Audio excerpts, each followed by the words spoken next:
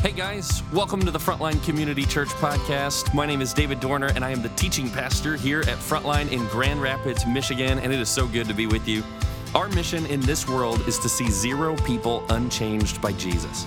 So whether you've been following Jesus for a lifetime or if your journey's just begun, we hope that this message will speak powerfully to your heart, that it will reveal something that God desires to cultivate in your life, and that you'll be drawn to the person of Jesus as a result. We hope these next few moments encourage you, challenge you, and inspire you to be who God has created you to be. We hope you enjoy it. Amen. Well, good morning, everybody. How are we doing in the room today? Doing pretty good? Good. It's good to see you. It's good to be with you. It's also great to have you if you're watching online or maybe listening later. Today, we launch a brand new series. So if you're joining for the first time, this is a great time for you to join. And it's all about marriage. So we're diving into marriage. But if some of you, or maybe a lot of you even in this room, you say, hey, I'm not married, or I'm single, or I was married, but I'm not anymore, whatever. What I want you to know is that this entire series is going to provide value to you, whatever your relational circumstances are. In fact, even later in this series, we're going to have one sermon totally devoted to singleness. So I want you to hang with me. But where we're diving in today, I'm going to jump right in, is that sometimes our idea of what marriage will look like clashes with reality. Can I get an amen from anybody in the room? Amen. Okay, amen. I heard you online too. It was so loud. So sometimes our version or our idea or our hope for marriage is different than reality. So let me tell you this story. There's an elderly Italian man that was dying in his bed. So he's laying there, he's dying. He knows he's in his last couple days, and he's like hanging on. He's like, oh man, it's been a great run. I have a wife of 60 years, and I know it's these last couple days. But then he gets this aroma all the way upstairs in his bedroom, and he starts smelling his favorite cookie. So he starts thinking, he starts going, like, is my wife serving me my favorite cookie in my last day so that I can actually die a happy man? So what does he do? He does what any of us would do. He crawls out of bed, he grips the railing, he kind of moves himself slowly all the way down the stairs. He collapses, and so he's crawling. It's like you can feel it. Like this guy wants these cookies so bad. He's starting to taste them in his mind. You know what I'm talking about? Like your favorite food, you can taste it even before you get it. And so as he's crawling, he walks into the kitchen or crawls into the kitchen, and there before him on the entire table are hundreds of his favorite, this is a real thing, the Italian anisette sprinkle cookies. So everywhere, I mean, they're just all over, hundreds and hundreds of them. And he's going, are you kidding me? Like my wife did this for me. And so he's getting closer and closer and closer, and he gets right to the edge of the table. He reaches up to grab a cookie. Right at that moment, his hand gets slapped with a spatula by his wife. And she says, don't touch those. Those are for the funeral. Who saw that one coming? Who saw that? Almost all the married people in the room are raising their hands, right? Let's be honest. Sometimes our idea of marriage, what we think it's going to look like, is actually very different than reality, right? Sometimes marriage, what we thought we were stepping into was going to be awesome, and it turned out to be horrible. Sometimes what we thought stepping into was like it was going to complete or fulfill or make us feel whole, and instead we maybe felt lonelier, maybe more lost, more damaging, more confused. Some of us, what we thought we were stepping into or what we thought we were leaving behind, we actually brought right with us. And some of us have been married time and time and time again. Others have had marriages that ended way sooner than we anticipated. Some of us have had tragedy strike our marriages in different ways. So often our reality is very different than what we perceive to be the reality ahead of time, which is why we're diving in to this series. I can't wait to get into it. So, brand new series. It's called Rewriting Love, and we're doing it because many of us have a different idea of marriage than God. Many of us have a very different idea, a very different perception, a very different hope for what we will experience in marriage than God does. So one of the questions we're going to tackle today, just in this intro sermon for the series, is this: what does God's idea for marriage actually look like? What does God's idea? We're not going to start with our idea. We're not going to unpack what our culture says is valuable or what our culture says important or what we think marriage should do for us. The premise of this entire sermon and the premise for the entire series is this: what does God's idea for marriage actually look like? So to do that, we're going to go to Genesis. Genesis 2, verse 18. It starts like this. God created the whole world. He created the sun and the stars, the moon, the plants, the animals, land, sea. He created all of it. He created Adam, but he looks at Adam. Everything was good to this point until he looks at Adam and he says, it's not good for the man to be alone. He doesn't say it's not good for all men to be alone. He doesn't say it's not good for all women to be alone. In fact, he doesn't even say it's not good for anyone to be alone. Jesus lived his entire life unmarried. What God says in this moment, Genesis chapter 2, verse 18, he says is the man, talking about Adam. So he looks at Adam and he says, it's not good for him to be alone. I will make a helper suitable for him. God says, I see a problem and I see something that I want to choose because right now Adam's best friends are llamas. Like, we need to change that, right? It's like he needs somebody like him. Or maybe this, he needs somebody like me. As God created Adam and Eve, we're going to unpack this later in this series. God created both Adam and Eve with his qualities for each other because he's had a purpose for marriage since the very beginning. So Genesis 2:24, it says this. Let's go to the next one here. It says, that's why a man leaves his father and mother and is united to his wife, and they become one flesh. One of the things that's in the creation story that was never on the felt board growing up in Sunday school, that maybe you never wrote or articulated or colored in a coloring book, one of the things God created in the first 2 chapters of Genesis was marriage. He created it. So if God created marriage, then it must mean he has a purpose for it. And the part that just throws me for a loop and the part that is just so mysterious, go ahead and put that last verse up, 2:24, one more time. It says this, and they become, everybody say it with me, one. That in God's economy, in God's world, 1 + 1 does not equal 2 in marriage. In God's economy, 1 + 1 = 1. Do you know how confusing that is? For those of us that are married, you know it's confusing. In fact, you know it's challenging. You know it's difficult. You know it's mysterious. You know that oftentimes it doesn't function that way. So that's why I want to go back and go, if God has an intention for marriage, it's because he created it. He had a purpose and a specific thing in mind that would be accomplished through marriage. And so that's what we're going to dive in, and that's what we're going to unpack. But you have a temptation in front of you today. You know what the temptation is today? It's to write off everything I'm about to say. It's to write it off. The temptation that we have today is to fit our version of marriage into the Bible. As we come in, this is something you actually learn in seminary. When you study the Bible, it's a difference between exegesis and eisegesis. Exegesis is I come to the scripture and I open it up and I say, what is God trying to say and communicate? And when I understand it, then I apply it to my life. Eisegesis is the opposite. Eisegesis is not what you're supposed to do. Eisegesis says, this is what I think about marriage. This is what I think about myself. This is what I think I need. And this is what I think God can do for me. And then I'm going to open scripture and look for things that justify that. That's not what we're doing today. What we're doing today is we're just going straight to his word, and we're saying, what do you say about marriage? And for a lot of us, it's going to be different than what we hope. But it's amazing. But it's beautiful.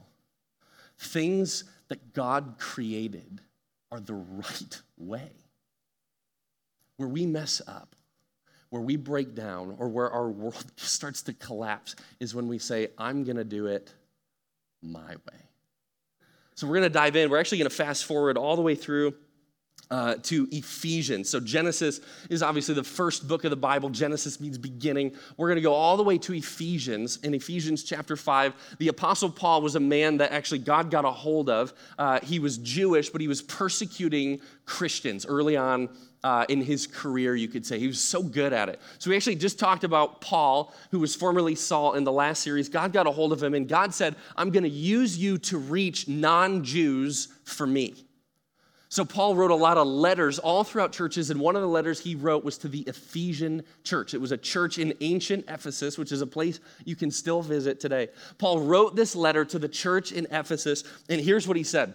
He said, "For this reason, a man shall leave his father and mother and be united to his wife, and the two will become one flesh." Where does that come from? Genesis chapter 2, verse 24, the verse that we just read. Paul is saying, what I'm about to say, what I'm about to unpack, comes straight from God's word at the very beginning. We're going back to the roots. He goes on, he says this is a profound, everybody say this word with me right here, mystery. This is a profound mystery. He's talking about marriage, but he continues, and he says, but I'm talking about Christ and the church. However, each one of you also must love his wife as he loves himself, and the wife must respect her husband. This whole chapter, we're actually going to move backwards through the series. This whole chapter talks about what does a Christian marriage, a marriage that's centered on Jesus, what does it actually look like? Because marriage has a grander purpose. Marriage has a really intentional purpose. Marriage, it goes like this. Marriage is designed by God to be a metaphor that points to Jesus. The word mystery, as Paul says, like, I don't even understand it. Like, the two become one flesh. I don't understand. It's a mystery. The actual word he uses there is mysterion. Mysterion. Mysterion means, it's how we get our word mystery. But mysterion, how it was used into Greek, is mysterion means you need to be revealed, or like it needs to be revealed to you, the secret. So there's a secret, and it doesn't make sense, and especially to the outside world, to the unbelieving world, to the non-Christian, non-Jesus following world, that doesn't make sense. But what he says is, but those who are mine, those who are part of my church, those who follow me, who are building their life and building their relationship on me, I will reveal to them the mystery. So the mystery, the mysterion, it can also be translated as metaphor. Jesus was a master through his teachings. He used metaphor after metaphor after metaphor. It was word pictures that take something that everybody can see or feel or touch or understand, and he says this speaks to a greater truth or a greater reality. And what Paul is saying to us is this: marriage is one of those things. That the point of marriage is not me. The point of marriage is not you. The point of marriage is not happiness. The point of marriage is not individual fulfillment. The point of marriage is to point to Jesus. That's how it was at the beginning. That's how it was to the Ephesian church, and that's how it is for us today. But that is not the approach that most of us take on marriage, right? Here's some fun questions I threw out. I'm like, where's the fun in that? That doesn't sound fun. Like, if that's your sales pitch, that's a horrible sales pitch. What else is on the market? Like, is there something else I could choose from? It's like, wait, what do you mean? It's not about me. This thing I'm stepping into, this thing that's expensive or costly, like I thought it was supposed to be about me. I thought this was supposed to be about what I get and what part of the deal I get to inherit or what part of the deal I get to enjoy, but that's not the case. Where's the romance in that? Where's the love in that? The approach that most of us take is this: what do I want in a spouse? True or not true?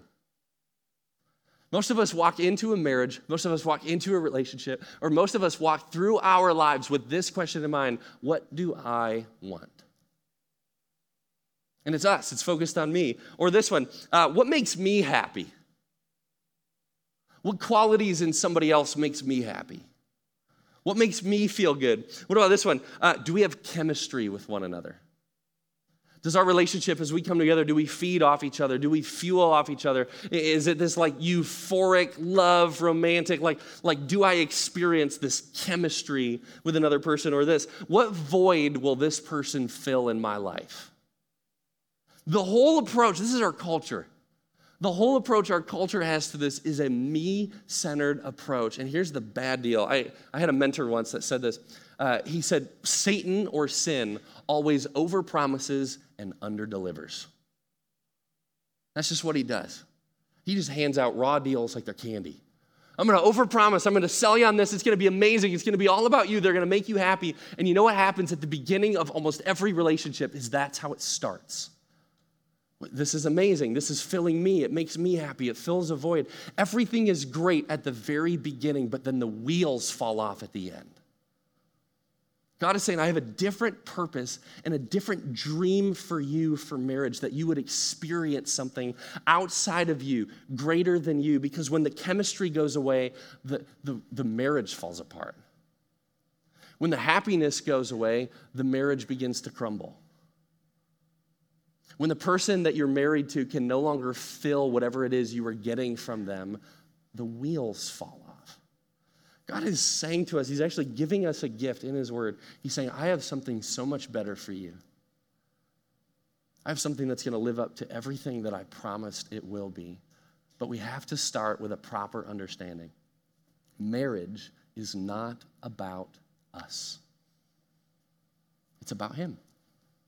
And it's been about him since the very beginning. So here's the deal. The culture that Paul was writing to, I think oftentimes we want to write the Bible off as like irrelevant, right? That was written thousands of years ago. It doesn't pertain to us anymore, or it's different, whatever. The culture, as much as we can study about the culture that day in Ephesus, it was exactly like the culture today. I mean, it was like you could transplant people from one culture to the other, and you would say, wow, this feels very similar. So as Paul is writing to this, he's writing to them, but he can also be writing right to us. So let's keep going here. I want to be honest with you. My dating game in college was horrible. I wrote down, I said that nicer. I said this. I said, I'll be the first one to tell you, when I was in college, my dating game sucked. It was bad. In fact, it was so pathetic. I used to say to people that were closest to me, they're like, how's life going? Or how you doing? Or how's relationships, whatever. I'd look at them and I'd be like, I'm doing amazing. Like, I feel like God is for me in every area of my life except relationships. And in that one, he's actively opposed. It was just like, no matter what I did, what I tried, it didn't work, right? It's like you break up with people you weren't dating. It's like, I wasn't aware. Why do I have to break up with them if I didn't know we were dating? Or it's like, wow, you bring out a very bad thing inside of me. Like, I'm not a good person. It's like the relationships that kept playing out or unfolding. It's like, why can't any of this work? I was so frustrated. I remember after years and years, I didn't date anybody throughout college. That sucks. And it's like college, I was so excited about it. It's like, finally, it's like I'm fishing in a different pond and I got nothing. You know what it's like going fishing and getting nothing? It's not fun fishing anymore. That's how I felt about dating and about relationship. So it came to a head between me and God, and I remember this. I remember this conversation that I was having with him, this prayer. I said, I quit. This is a bad deal. I'm trying so hard. I give up. If you want me to be single for the rest of my life, I'll do it. I'll do it. Whatever. And you know, the image I had was, I was like, I'll throw a backpack on my back and I'll head out to Europe and I'll go to Ireland and I'll go village to village and village and say, this is the life you gave me. I mean, I was done. I just wanted to fight him and just be like, fine, I quit.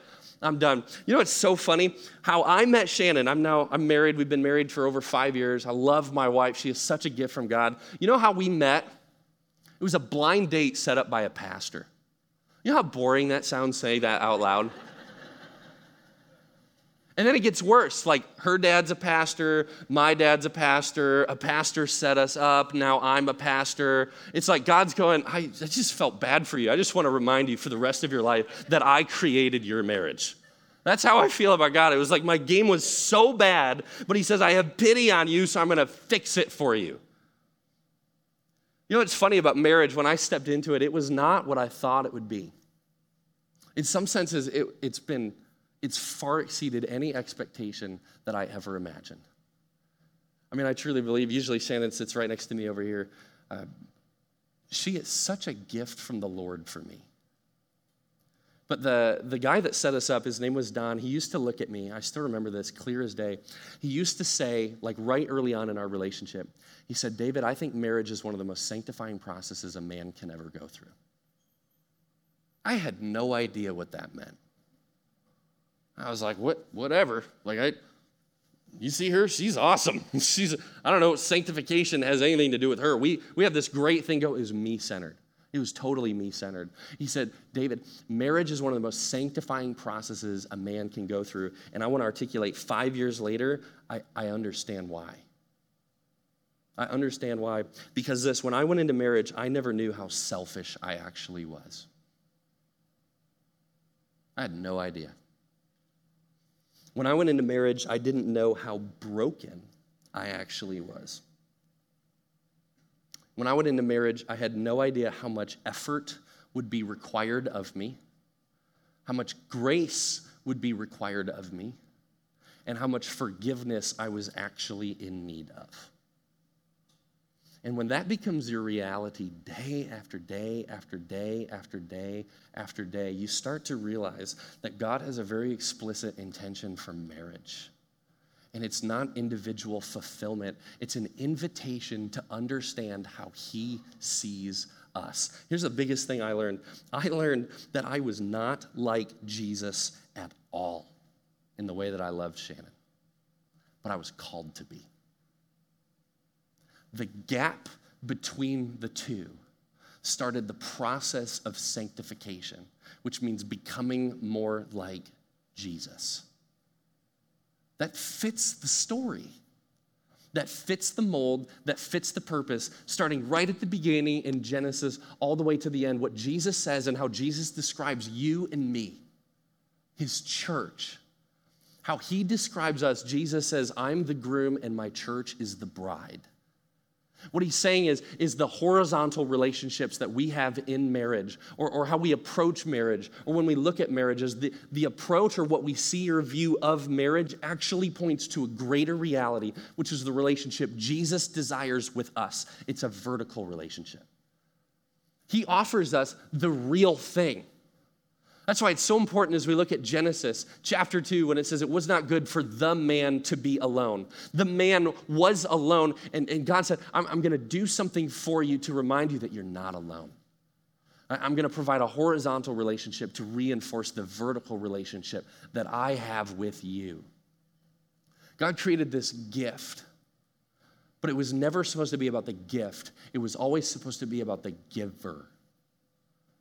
So marriage, when the wheels fall off, when it falls apart, when it crumbles, when it deteriorates, it's because we've made it about us and what we want and what we get out of it, rather than the original intention the entire time, which points to the person of Jesus. This is why so many people, if not everybody, the wedding day looks different than the marriage.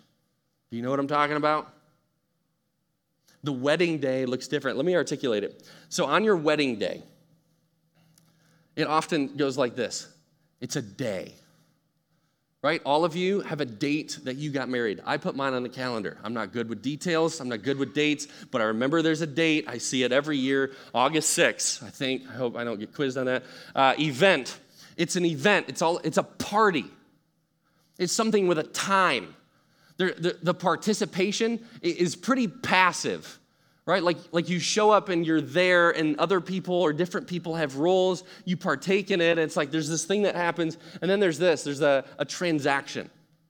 Right? We talked about it even at the beginning. 1 + 1 does not equal 2. 1 + 1 = 1. A man leaves his mom and dad, or should. A wife or a woman leaves her mom and dad, definitely. And the two should come together and they should start a new life in their new home. Amen? Amen. All the parents, right? Yeah, amen. Amen. I think you're still tracking. Let's go. There's a couple more. The other thing about your wedding day is about what you get. I remember what I got on my wedding day. My wife was awesome. She was hot. Holy smokes. There's pictures of me with my mouth just gaping wide open as she walked down the aisle. I was like, what? She picked me? You are so, I don't care about the pastor thing, Lord. You are so good to me. It's like, I remember the wedding day was all about what I'm getting. And Shannon, she's like, what am I getting? It's less of a deal. Last one. Isn't this true too? A wedding day, it's often at somebody else's cost.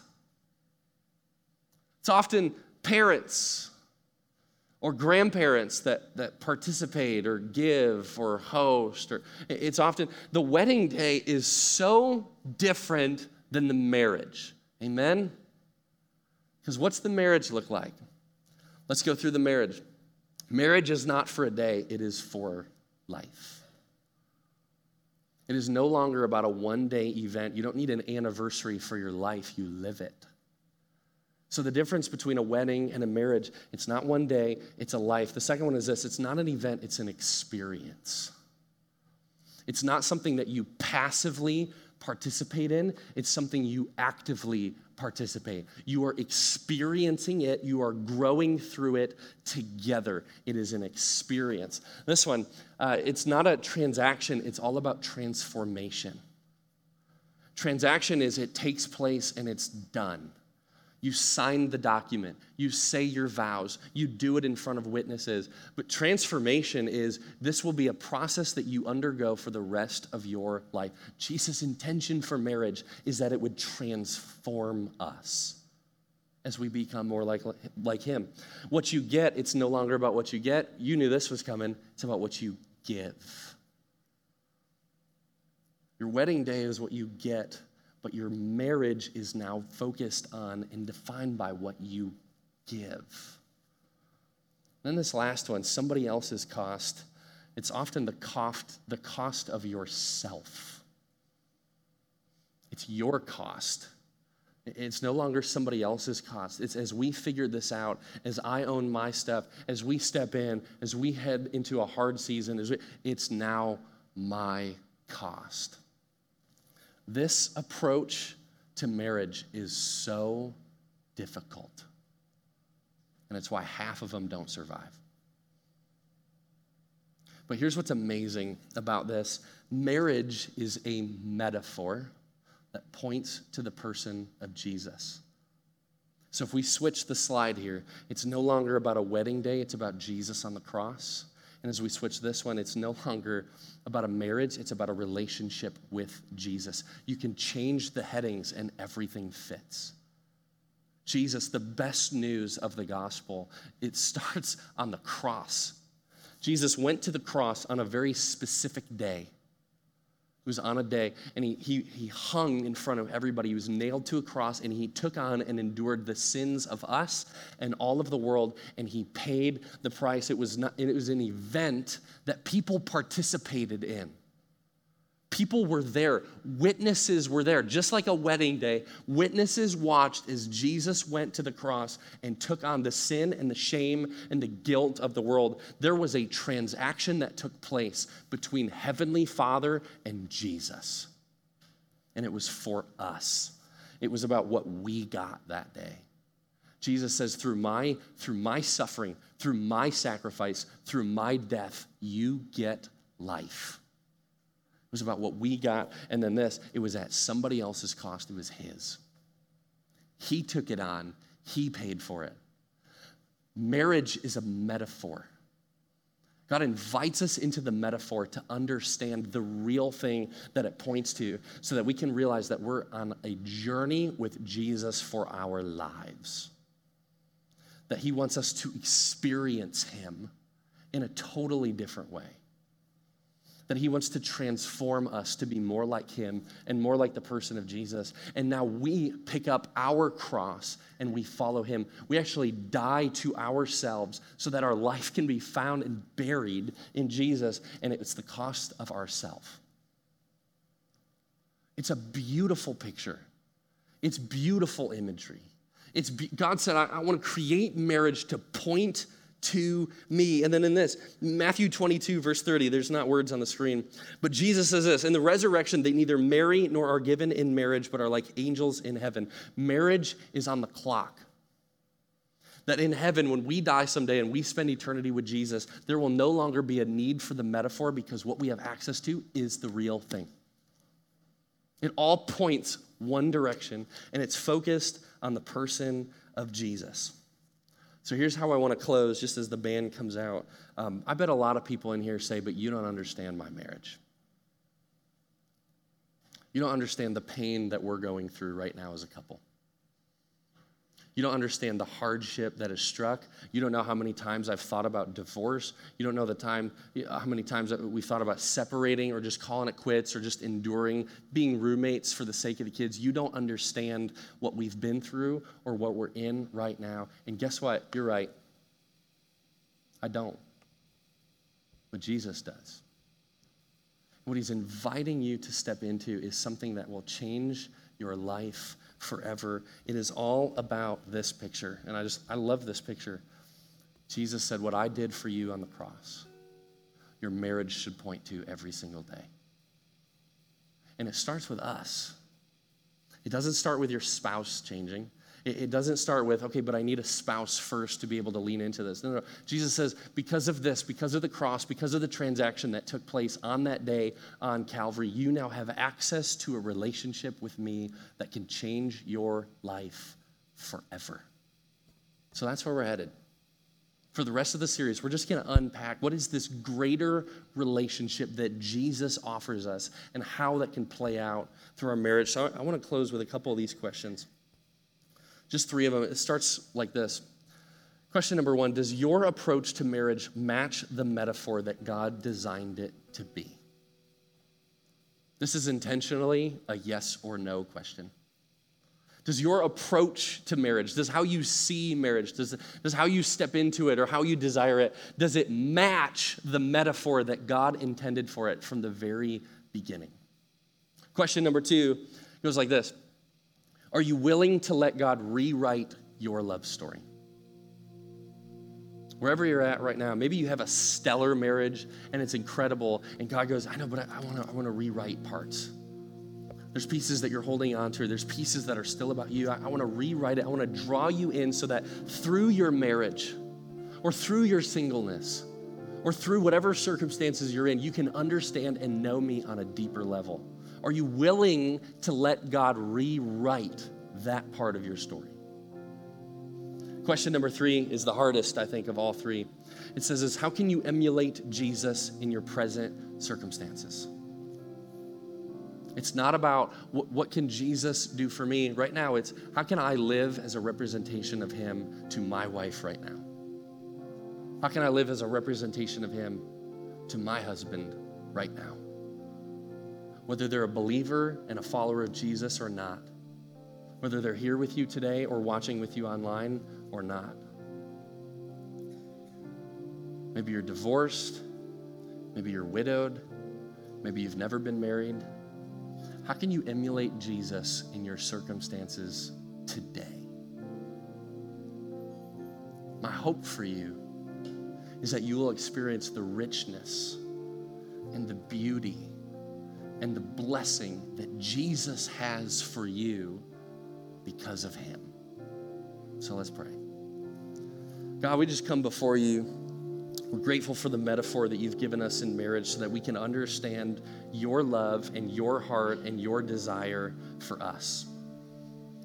So Lord, what we pray for right now is that you would begin a work in us, or that you would continue a work in us that softens our heart to what you can do and what you desire to do in us. Father, we all have hopes, we all have dreams, we all have desires for things that many times come out of our brokenness. So I just thank you for the cross. I thank you for the words that we got to sing today about your goodness, about your grace, about your provision, about your creation, about such a good God that you actually are. I pray today that our church would trust you, that they would lean in. And if those don't have a relationship with you, I pray that they would open their hearts right now, that you would minister, that you would speak, and that you would invite us into the sacred relationship that we can have with you. We love you. We pray for relationships right now. We pray for marriages right now, especially those that are struggling. We pray that you would bring peace. We pray that you would bring comfort. We pray that you would bring stability. We pray that you would bring help. Father, lead us. This is your church. This is all about you. We love you. We pray this in Jesus' name. And everybody said together, amen.